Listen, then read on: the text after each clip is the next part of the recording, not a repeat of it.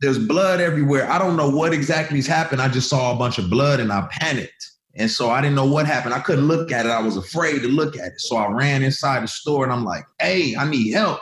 And covering up with blood everywhere. And one of the butchers ran over. He was like, let me see it. And he looked at it and he said, you'll be fine. We are witnessing America as a failed social experiment. How do we tell this story in a way that builds the kind of emotional momentum that colorblind ideology builds? So many young brothers and sisters of the younger generation find themselves so far removed from the best of their past. What are we going to make out of the nothing we've been given? How do you envision possibility? Hello, everybody. Welcome to The Tightrope. I'm here with Dr. Cornel West, and we have a special guest today, Christian rapper who's also a Christian. We're going to discuss the differences between those two. Lecrae, we're so delighted to have him. Before we bring him on, we're going to talk a little bit, introduce the subject, and move us along, put some framework on the conversation. It's been just a blessing to spend time with his work and thinking about hip hop, which I've spent a lot of time thinking about over the many years. I'm just fascinated about the trajectory of hip hop. You know, Cornel, we've talked a lot about this. It begins as this extraordinary intervention in the process of music making, right? It just dramatically changes what it means to make music, brings the voices of marginal Black and brown people right into the fore. It takes them from being completely spoken for in the 70s, for sure, in the mainstream, to having a voice of their own. Just incredible storytelling that hip hop elevates. It's really the longest form storytelling music that Black people have created. That is to say, it can tell you a cinematic treatment, right? in one song, right? That's a beautiful way of putting it. And so you really get a deep visual, you get an emotional resonance. It's also individual, right, what my story is, but it's also collective. It tells an experiential collective story. And, you know, there have been Christian rappers all along, rappers rapping about Christianity in both directions from the beginning. But it seems like we're in a new moment. It seems as though people are much more open in hip hop to a kind of interrogation of interiority, of the emotional inner world. There's certainly plenty of posturing still going on, but there's much, much more sensitivity to the suffering as a lived experience, right? Not just as a, hey, there's been suffering, so this is my response, but suffering as an ongoing experience and people looking for a way to create a sense of hope and also a balm in a certain way. So the journey has been really amazing. I mean, there's been some real pitfalls along the way. We'll talk about that in hip hop also. But we're just so fortunate to have Lecrae here with us. Cornel, did you want to say a few things? Yeah, I just want the world to know that Brother Lecrae is a special kind of brother, special kind of artist, because he exemplifies a level of artistic excellence. He takes his craft seriously, he takes his technique seriously, and he's honest about his own experience. He plunges deep in the dark corners of his own soul and transfigures whatever suffering he has into a creativity that's very, very real. Now, see, I believe that just as there's no such thing as Christian physics or Christian mathematics or Christian diet, there's no such thing as a Christian hip-hop artist. The hip-hop artist just got to tell the truth, and the truth is also happens to connect with Jesus. Same way, I'm a revolutionary Christian, but I'm not really a Christian philosopher. I'm just a philosopher telling the truth, loving the people and seeking justice, who also happen to be in love with Jesus, so Jesus go with me. So in that sense, it's part of this very rich tradition. Because like Prince himself, he's not really a Jehovah's Witness artist. He's a genius, but he tied into Jehovah's Witness now. All, the last 15 years of his life. So in that way, what we're seeing is young folks' hunger for something real, spiritual, moral, political, economic, institutional, personal. So it gets inside precisely what Sister Trish is talking about. Interiority, the inside, all the wounds and bruises owing to the trauma they've been through, but also connecting to the critiques of structures and institutions. And in that sense, it's like Curtis Mayfield. Curtis is one of the greatest ever at the highest level. It is very, very rare that you get somebody like Lecrae. It really is, though, brother. That's why it's a blessing to actually get a chance to talk with you, because art is the kind of thing where art is not democratic. You know, everybody can't be Toni Morrison. Everybody can't be Prince. Everybody can't be James Brown. Everybody can't be Aretha.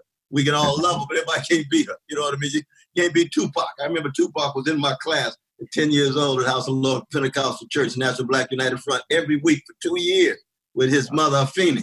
And I looked at Tupac, I said, now this little brother, he looked like a black genius to me because he's writing all these notes and I'm giving all these lectures to think. Now, I'm just a little small moment in his formation, but you could tell. And I told the folk then, I said, now this brother right here, he's a special kind of brother. Tupac's special kind of brother. And the same was true with Mary Lou Williams and Jerry Allen. We got certain folk who are called out, who have tremendous responsibility and burden, but also great joy. Because it's a joy to serve the people. It's a joy to be a truth teller.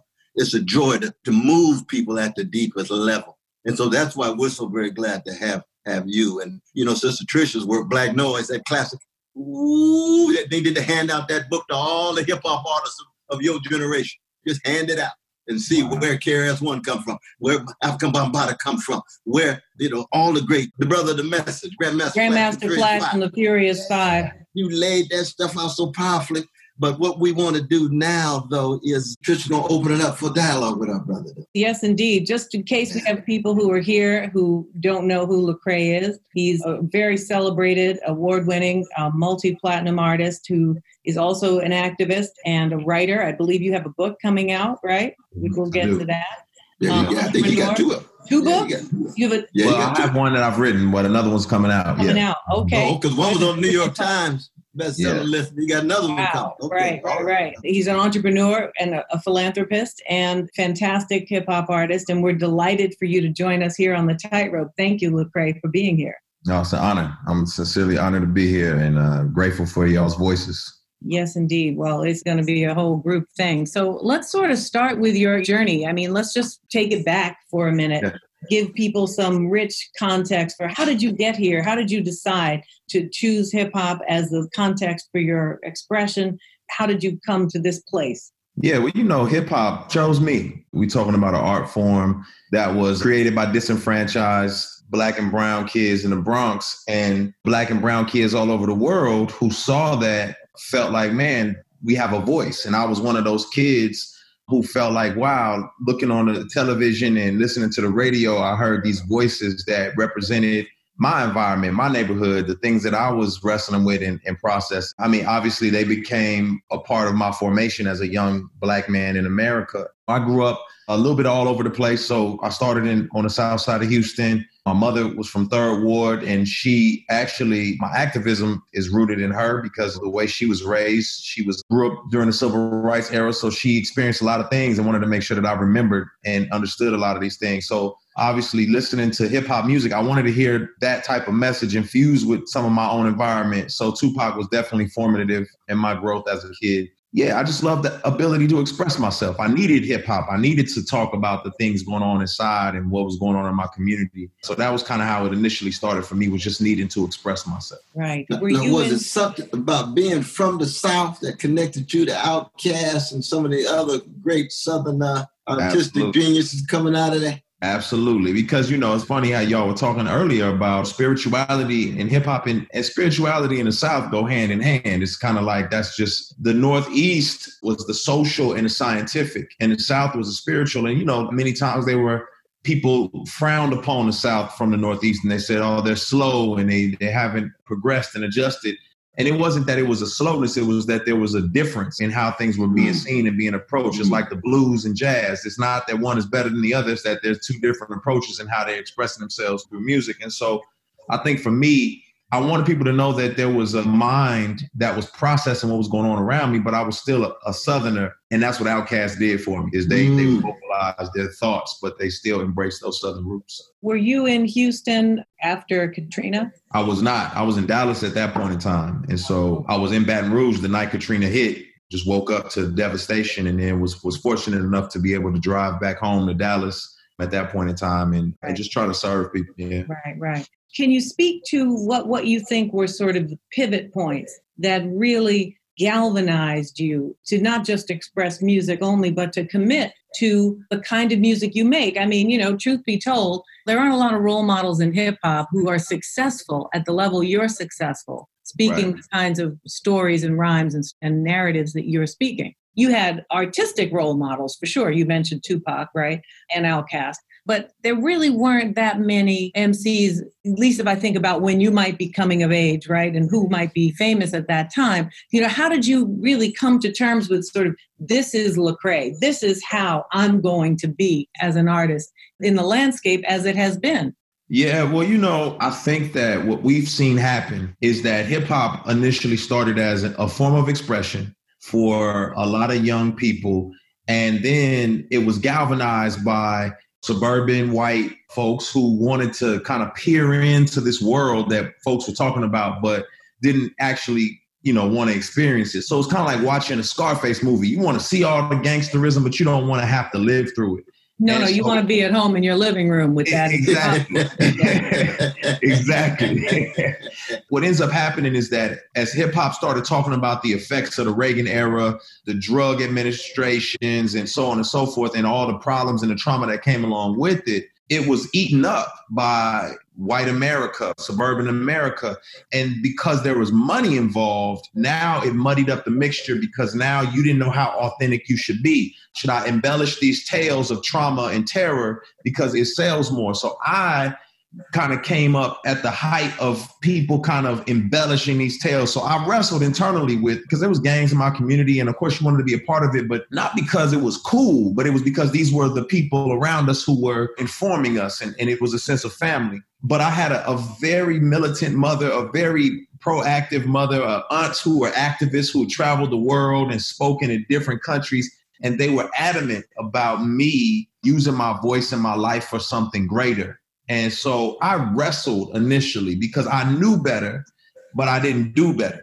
And so in my earlier music, before my spiritual transformation, I would kind of dumb down because it wasn't something that was exalted or highlighted in my community. Being educated and knowing about what's going on in the world was not something that was highlighted. So I dumbed it down and talked about the usual typical stuff, the money, the car, so on and so forth. But I think after my spiritual transformation, I just came to the resolve that if I have work, if I have purpose, if I have dreams, then I was purposed for something. Then there must be a greater being that gave me purpose, and I need to investigate not only who this being is, but what I've been purposed to do. And then there became the conflict in my life, which made me say, okay, I've got to start using my voice for more than the normal, party, get drunk, get high, so on and so forth. This show begins with the one and only John Coltrane, a love supreme. Yeah. And I've argued that Rakim is the Coltrane of hip hop. I think he's the greatest of all time. That's just my personal view. I didn't know you felt that way. He's my favorite of all time. That's crazy. Oh, Lord have mercy. Rakim is just off the map. But it's interesting in terms of his spirituality, because a lot of those brothers up north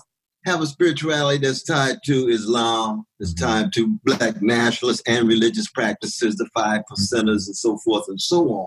But they're in urban contexts that don't allow them to see the riches of the Black church that produced me. So I'm thinking of your grandmama, you see. She's taking you to church, and you're thinking like, well, this really not for me right now. But it'll come back with a power later on. Yeah. And when that kind of spirituality connect to your genius, brother, you start soaring like an eagle. We ain't talking about no peacock, because a lot of these hip hop artists just peacock. Look at me, look at me, look at me, look at my foliage. We ain't interested in foliage. We're interested in your fruit. Yeah. You shall know them by the fruit that you bear, not the foliage that you display, you see. And so that this tradition that you all actually are part of. Now, Coltrane, as you know, the heroin addict for 10 years, man. The most loving, sensitive, kind brother, but shooting up. And when he came out in April 1957 with his conversion, and then took off, man, and only lived for another 10 years and died at 40. Yeah. So that we have examples in our tradition of these great artists who can use their genius as a form of service to the people, but being willing to shatter any kind of the superficiality of so many other peacocks out there. When I call them peacocks, I'm not saying I don't love them. I'm just saying I don't want to be in a foxhole with them. For sure. that's what we've learned. We haven't learned who we are, so we are just affirming the infrastructures around us instead of understanding who we are. So it's kind of like I gotta talk about the jewelry or the clothes because I don't know where my worth is outside of that. So that's what a lot happens. Yeah, that's real. The other thing is, and not to defend the peacock, but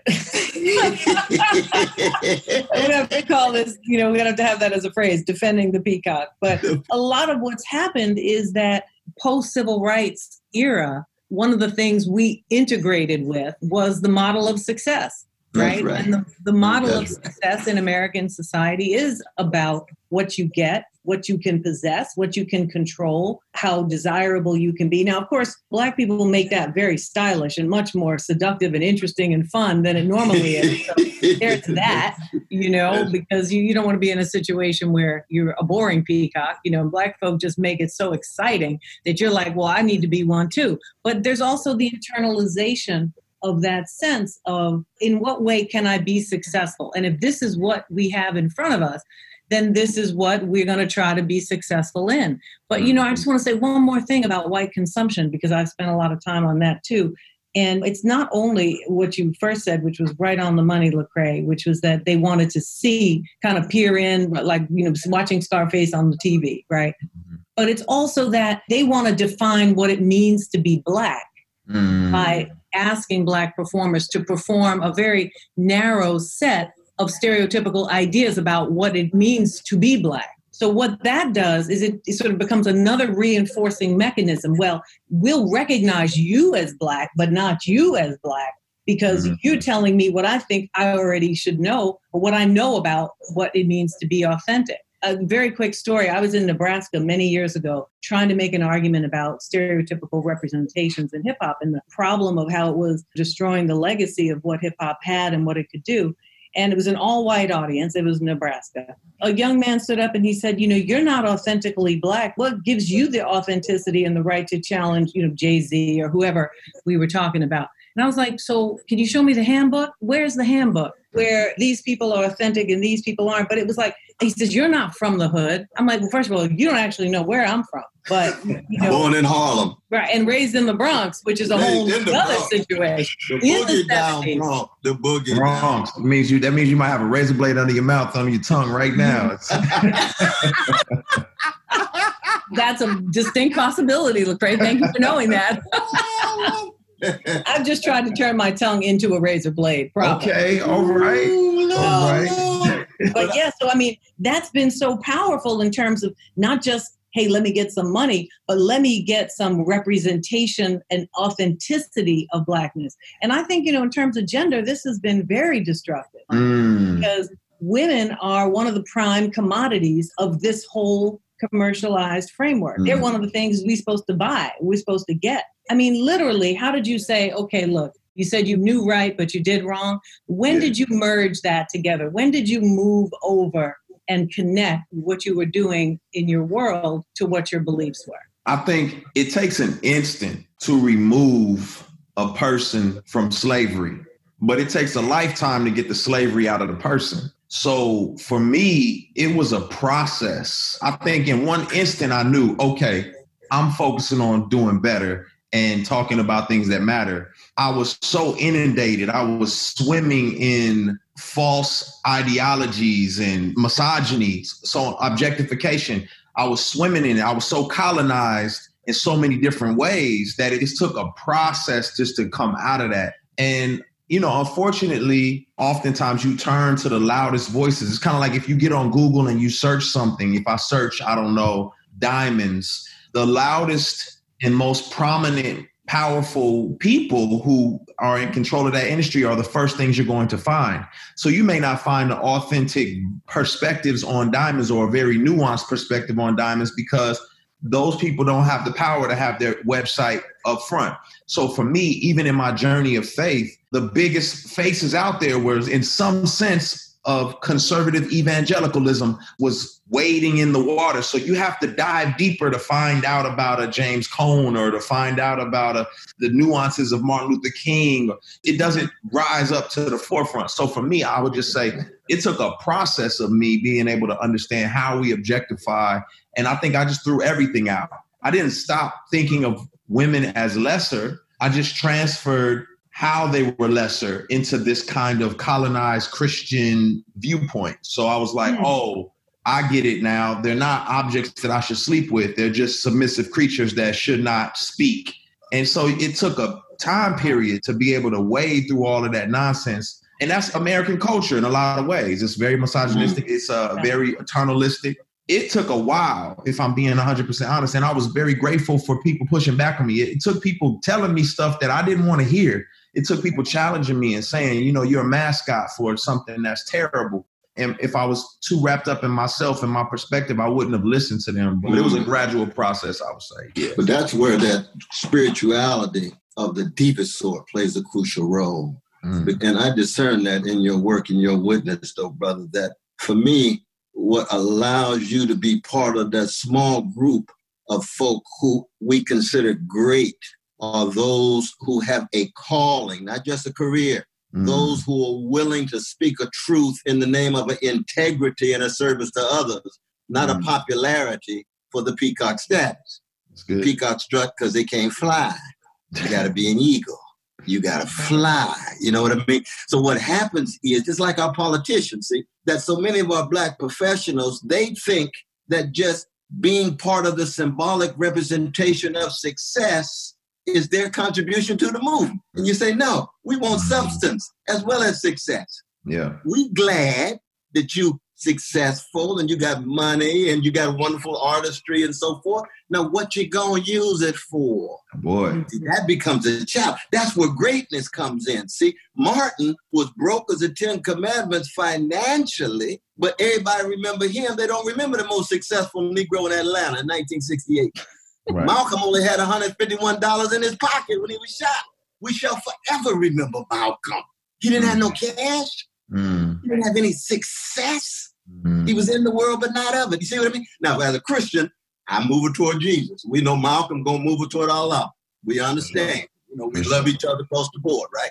We got agnostic brothers and sisters. We got atheist brothers and sisters. We got Buddhists like bell hooks and so forth and so on. We all part of the same tradition. We just got different expressions of it. But what I love about what I see in you, and I listen to Welcome to America, I got to see that twice, man. Yeah. But you still keep the humor, the humanity, the humility. Humility is always the benchmark of spiritual maturity. That's what I see in you, man. That's a rare thing, brother. Wow. It's a rare thing, man. I just want to highlight one thing before we get too far away from it. I think you gave a textbook, perfect answer about what it takes to overcome sort of the indoctrination of anything, but in particular misogyny. It takes a long time. There are new ways it moves into certain boxes, right? So that you don't just wake up fully developed, right? You have to be patient and you have to be willing to listen to trusted people who are going to challenge you. And that is humility and maturity, to go back to Cornell's point. But it's also vulnerability.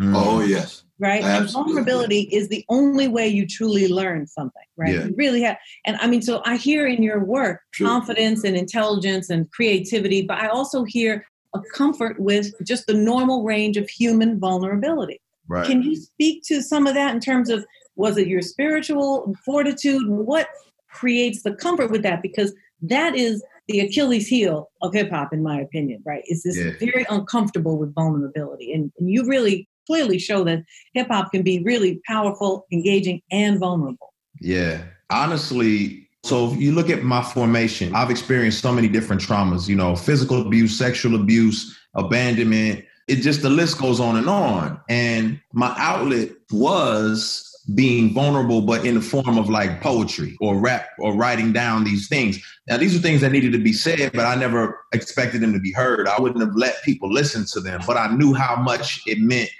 for me to write them down. And every so often, there would be an opportunity where somebody would see something I wrote, or maybe there was a girl I was trying to talk to and I just expressed how I felt via writing and expressed it. And it always drew them closer. It made them more endearing to me. And in some ways was helpful. And I'll never forget this. It stays with me forever. Is I was working as a bag boy at a grocery store as a teenager. And I was riding the shopping cart. I didn't have no business doing that, but I was doing it anyway. Shopping cart flipped over while I was riding it, and it ripped my fingernail out of my finger. Ooh. There's blood everywhere. I don't know what exactly has happened. I just saw a bunch of blood and I panicked. And so I didn't know what happened. I couldn't look at it. I was afraid to look at it. So I ran inside the store and I'm like, hey, I need help. And I'm covering up with blood everywhere. And one of the butchers ran over. He was like, let me see it. And he looked at it and he said, you'll be fine. And I was like, how do you know? And then he held up his hand and he held up 4 fingers. He was missing, he held up 3 fingers. He was missing 1 finger. And when I saw his hand, I saw this man had chopped off his finger. He was a butcher. It calmed me because he had gone through something and he was showing me his scars and allowing me to find out that even with my wound, there's healing on the other side of my wound because he's got scars and he's okay. And man, that stuck with me. And I thought, that's what I want to do for people. I want to show off my scars so they know their wounds can heal. That resonated with me. And I wanted to do that in music and just share that, because the first time I did it in a song where I talked about, like, man, I was broke. I didn't know what I was going to do with my life. I didn't own any land. And I was just talking about it. And everyone's like, yo, you telling my story. This is crazy. And I was like, wow, people really resonate with the vulnerability. So I think leaders lead in vulnerability. That's what we want from our leaders. That's what we need to see from them, is a level of vulnerability. A vulnerability that's connected to a moral tenacity and a personal integrity. Because I think one of the roles of the artist is to allow people to see things that other people don't see. Yeah. See, the difference between talent and genius, talent would look at the bullseye and hit it every time. Genius will hit a bullseye nobody else can see. That's good. Genius allows us to see things we couldn't see before more clearly. Then you had to have a courage to execute it more courageously and more lovingly. We're not talking about self-righteousness here. Yeah. We're not talking about dogmatism. We're talking about what it is to really follow lovingly with the vulnerability, with the tenacity, with that kind of integrity, though. Absolutely. Because I think part of our problem right now is we got such decadent leadership, politically, artistically, religiously, and so forth. So even in this situation with Brother George Floyd, for example, we're talking about police murder, police crimes. We got to hit it head on. But there's a connection between those crimes and Wall Street crimes. So you talk about political accountability, it's got to be Wall Street accountability. Then there's a connection between Pentagon crimes. There got to be accountability of Pentagon, Wall Street, and police. And then the politicians who come along and facilitate or hide and conceal those crimes. Right. So all these politicians act like they so upset. Black folk been getting shot every day. I'll tell you, I don't care what color the politician is. All that time. And at the same time, the Pentagon been dropping drones in Yemen, in Pakistan, killing innocent folk every day. They ain't said a mumbling word. Wall Street been ripping the folk off with their greed. Every day they get bailed out. Every day people don't. You see what I mean? So that genius says, look, we have a moral consistency. See, that's Stevie Wonder, love and need of love. That love has got to be vulnerable, but it's consistent. You ain't going to have no love if you ain't consistent. You ain't going to have no love if you're not reliable. And the people want the truth from the artists, from the politicians, from the intellectuals, and so forth. It makes me think, now I have questions, but go ahead, Tristan. Cornell will leave you with questions now. He will. Let me just bring it back to connect Cornell's points to your music a little bit, very specifically, because I think what you've done, the intervention you've made in trap music, right, in terms of taking the trap sound and dramatically changing the narrative associated with it, it's so profound that I actually am waiting for you to say what trap says. I'm like, when's he going to get to the trap lyrics? You know? And I'm like, this is a trap beat. When's we going to have the trap beat lyric? And I realized it's not coming. And so now, and this is important because, right, the trap house, right, is articulation of systemic racism in the way that Cornell was just talking about in a broader sense around who's doing all these crimes. But, you know, Wall Street is part of the gutting of Black communities and banking fraud and destroying people's opportunities to create even a poor, stable neighborhood. And so the trap house becomes the terrible articulation of what's left that people have to suffer with. But trap lyrics that people normally attach to that includes a kind of almost a hedonistic acceptance of the very circumstances that trap has grown out of based on the conditions. So what you do is you bring trap in, you say, this is a trap sound, this is a trap reality, and here's an alternative reality to that trap circumstance. Yeah. You got to do that. Yeah, that's beautiful. That's powerful. You got to do that because for multiple reasons, right? I mean, one is just for the sheer sake of solidarity. You can't come in with this condescending attitude, communities of color or the trap, so to speak, with this condescending attitude as if your values are their values. You know, sometimes your values are other people's ideals. It's like, yeah, ideally, I'd like to go to college. That's ideal, but that's not a value of mine because that's not in my reality. That's not in my spectrum. So I just wanted to speak to people, not at people. You know what I mean? And I wanted to let also, because I know there's like you said, that white consumption that's listening in. I'm like, yeah, come listen, because I want you to hear a different side of the trap. I lived in the trap. You know, I've seen a lot of crazy stuff, but at the same time, I've seen mothers doing a phenomenal job of raising their children. I've seen young men who did not go down the paths that everybody expected them to go down. I've seen them turn into coaches and coach basketball teams and amazing things in that community that don't get highlighted because, like you said, the idea of consumption and celebrity culture only allows us to show a portion of ourselves to where people think we homogenize people. And so it's like, now, you know, all you know of are one aspect of who we are as people. So when the rioting and the looting start, that becomes to define Black people as a whole. And you feel justified in saying that these are thugs and so on and so forth. When the reality of it is that we are very nuanced. But people hate nuance. That's my struggle. So that's why I made the record, just to keep punching at the reality that people hate nuance. I remember I was in France. I'm in Paris. I'm out the hood. This is my first time in Paris. And I'm hungry. I can't read the menu, language. I'm hungry and I'm frustrated. And people are like, yo, go to this restaurant. And I go to this restaurant and I'm like, I don't know what this is. And so I settled for McDonald's because I just could not figure out how to eat over there. And I missed out on some amazing gourmet food because I too much to process. Now, fast forward. Now, after learning to be patient and wrestle with the language and get some tools and some people to help me translate, I've gotten to experience quality meals. But I had to wrestle with the nuance of learning a new language in order to taste the beauty of it all. And I think that's what people struggle with is they don't want to wrestle with our nuance to see the beauty of who we are as a people and to see the trap for more than just where the drugs get sold and the boarded up houses are and so on and so forth. So that's so true. Lord. I just love the openness, though. You know, I mean, I think you and I are similar in the sense that I was a gangster before I met Jesus, and now I'm a redeemed sinner with gangster proclivity.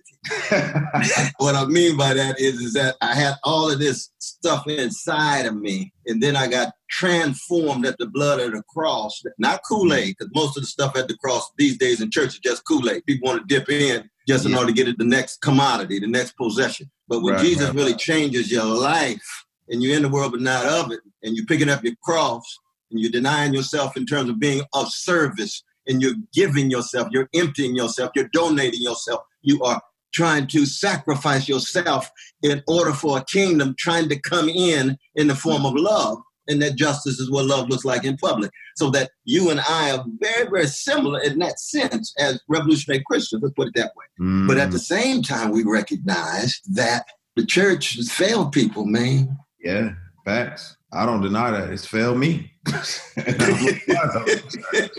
You said Jesus didn't fail you, but the church did. Yeah. Oh, yeah. I mean, isn't that what Gandhi said? Gandhi said, I love your Jesus, I hate your Christians, or I don't like your Christians. It's something to that effect. Yeah, so I get it. You know what I mean? I totally understand. And that's a part of the conundrum that I live in as well. And that's frustrating. Yeah. I just think it's unfair of how a Black person has to live their lives in this whole conundrum of white supremacy, or like Frantz Fanon's book, Black Skin, White Mask, where everything is the backdrop of everything. You're processing the white world. And I have a lot of great friends who are white friends. I have tons of white fans. We do. We all do. We recognize that human connection is real. You know? Absolutely. But at the same time, as a Christian, from my own community, I've got to navigate helping people understand I'm not shucking and jiving over here because I'm a follower of Jesus. I'm not embracing a white supremacy or a slave master's philosophy or belief. Like, I'm talking about something that predates slavery. I'm talking about it. It's an Eastern religion if there ever was one. Absolutely. I mean? And Jesus doesn't look like Michelangelo's uncle. Exactly. I'm following a brown Palestinian Jew. So love overflowing. That's right. That's right. You know, so for me, that's just part of the conundrum that I have to wrestle with. It's a lot of layers that I unfortunately have to battle through on a regular basis, just to be taken seriously. But, you know, hey, that's the cross I bear. No, right. But God is using you, brother. God is using you in a mighty, mighty way. I appreciate that. On this, Lecrae, you know, this follows from this conversation a little bit. Your new album coming out, or it just came out, May 15th, right? Well, it comes out. It's coming out. So we slid that date back. Yeah. It's on the way. Talk a little bit about restoration, right? What are you referring to here? Because there's so much trauma right now being videotaped and repeated. You know, I worry about young people's, fortitude in the face of that level of the repetition of so much extreme public hatred, really, and violence. What was your intention? Were you hoping to be a kind of a balm for healing around a lot of these issues? Or what were the issues that drove you to focus on the theme of restoration right now, which I feel like is right on time? You nailed it. I wanted people to have hope because I needed it. First of all, after Trayvon was murdered, I spoke out and I didn't. I guess that was my naivete. Like, I just thought everybody would be outraged. You know, the last time we had anything in my young life was like Rodney King or something, like, wow, surely we've progressed and everyone's going to be mad about this. And then I was faced with so much backlash for speaking out about Trayvon. I was like, what? Exactly. I see the same thing. Absolutely. You fast forward to Mike Brown and Philando and Sandra Bland and Eric Garner, and unfortunately the list goes on. And I continue to stand up and say something. And man, I just never been met with such visceral hate in my life. You know what I mean? Like, it was just constant and consistent. And it drove me to probably one of the darkest places I've ever been in. You know, it drove me to wrestling with my faith, wrestling with my purpose, my worth. If you hear that you're worthless enough times, you'll begin to embody that. You'll begin to embrace that and say, well, forget it, I'm worthless then. It might as well be, you'll figure out what that means to you and you'll take whatever route. It was such a dark point in my life. I found myself, I woke up one morning just in like a clinical depression. And I should have been in counseling way before that. But, I was like, counseling, that's not for me. I don't do no counseling, you know what I mean? But it was so bad that I had to go to counseling. I had to, go get therapy and get help. And that journey and that process of becoming better and becoming healthy, I thought to myself, man, everybody needs this. Because I lost a lot of friends. I'm not lost in a sense they're not my friends anymore, but I lost a lot of friends. Like, they lost themselves in that whole. It was new for us. We were young. We just like, what's this? We weren't prepared. We bought into the American dream, and it just dropped on our heads. But see, that's where the sense of Black history becomes so fundamental. Yeah. And when you think of the Black musical tradition as the greatest tradition in the modern world, for spiritual fortitude, moral courage, and artistic creativity. So that, for example, Curtis Mayfield never won a Grammy, but Milli Vanilli won 2, right?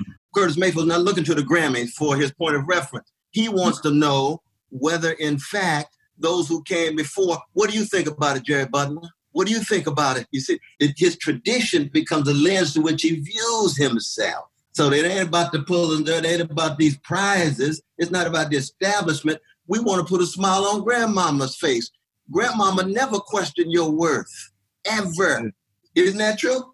She loved you to death. Yeah. So if you put a smile on her face, it don't make no difference what these white supremacists and neoliberals who act like they loving white folk and still got their own little program and agendas and so forth. That's not the point of reference. That's how Black sanity and dignity is preserved. But that's what is in your art. That's in your music, though, brother. Right. That's right there.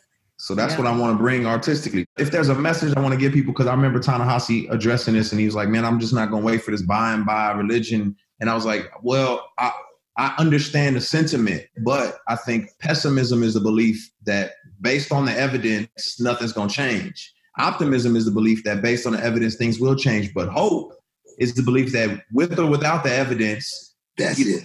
God's faithful. I'm going to be consistent. That's it. I'm going to keep pushing. And we ain't got no problem with Brother Coach being pessimistic as long as he's fighting with us. As long as you fighting, that's cool. But if you're going to be a spectator, then you're a coward. Right. If you're going to be a bystander, then you're a coward. You see what I mean? So I don't care what your ideology is. You got folk coming in with Buddha and coming in with all kind of different stuff, but they ready to throw down. You see what I mean? You ready to throw down? I got Jesus, you got Buddha, you got atheism. Let's throw down together. What my music wants to do too is it wants to address it's like an onion. There's a layer of restoration that's simply just your mental and emotional health. You don't have to embrace any of the spiritual health. If you do, awesome. But some people, you just you just hungry. Right. So I just want to make sure you get fed today. So that's exactly it, though, man. Wow. Well, we have a couple minutes for some questions from the audience. This has been so dynamic. I think we went longer than usual. Yeah, we with sure this, brother. did. I know the audience is probably mad. They're like, not taking none of our doggone questions. So we got some people who really have very specific and great questions for you, Lecrae. So I'm going to read one of them I think you want to answer here, and hopefully we get to a few of them. Yeah. One says here, Lecrae, you reference in the song Can't Stop Me Now that you started to doubt God. I am struggling with having conversations with God over some personal tragedies the last few years. What has helped you and bring you back when you get lost? Yeah, I think one thing is I had to remember and learn that God is not transactional. He's relational. So I just had to learn, like, he doesn't snap his fingers and make everything change. He walks with me in that journey of pain and struggle. And I think that's the beauty of my relationship with God. And then the biggest part is having an integrated community, having a community that's integrated in every part of your life, who's willing to just be there and walk with you through that process. Because that's going to be the skin on your faith, is seeing actual people who love you and who walk with you and who care for you. So that was really what helped me, was people who were just there every day. You know, they weren't trying to fix me. They were just going to face me and help me process and walk with me. Wow. That's beautiful. All right, let's see. I hope they're still listening, because that's a fantastic answer. So this is a non-spiritual question directly, but a question about music, that there are basically genres that exclude Black performers. They're thinking of opera, Western, classical music. Have you found yourself being excluded from genres that you want to participate in the music industry? I know you have that song with Tori Kelly and others. So have you found it difficult to bridge those gaps, or has it been a real artistic connection? I mean, America is really just built on a construct of race. And so it's so embedded into our culture. I don't know if people even realize it. When you say R&B, you're saying Black. When you say pop, you're saying white. So Beyonce, no matter how big she gets, she's a pop icon. She's going to be an R&B artist. When you say contemporary Christian, you're saying white. When you say gospel, you're saying Black. It's so embedded in our culture. I think that people have this expectation that you're supposed to do the Black thing, that opera is white, and you need to go do something else with your voice because this is not for you. But I mean, there's always going to be those people who break the barriers and who are transcultural. You know, Prince is one of those people. He doesn't fit. That's that nuance we're talking about. So it goes back to that again. It's just saying, look, pioneers kick down doors. It's going to be difficult, but it's got to happen. Right. Well, we've got to remind that person. We got Kathleen Battle, and we just lost Jesse Norman, two of the greatest artists in the history of opera singing. And we ain't got to Charlie Pride yet. He's chocolate. That's He's right. chocolate as he could be. But he's in country music. You know, and Hank Williams was very much a blues man on the vanilla side of town. He was very connected with the blues artists on the chocolate side of town. Right. And he knew who the real geniuses were. They came out of the Delta, Mississippi. So that in that sense, even the question itself doesn't realize how thorough Black genius and Black talent has already permeated and penetrated the very genres that they use.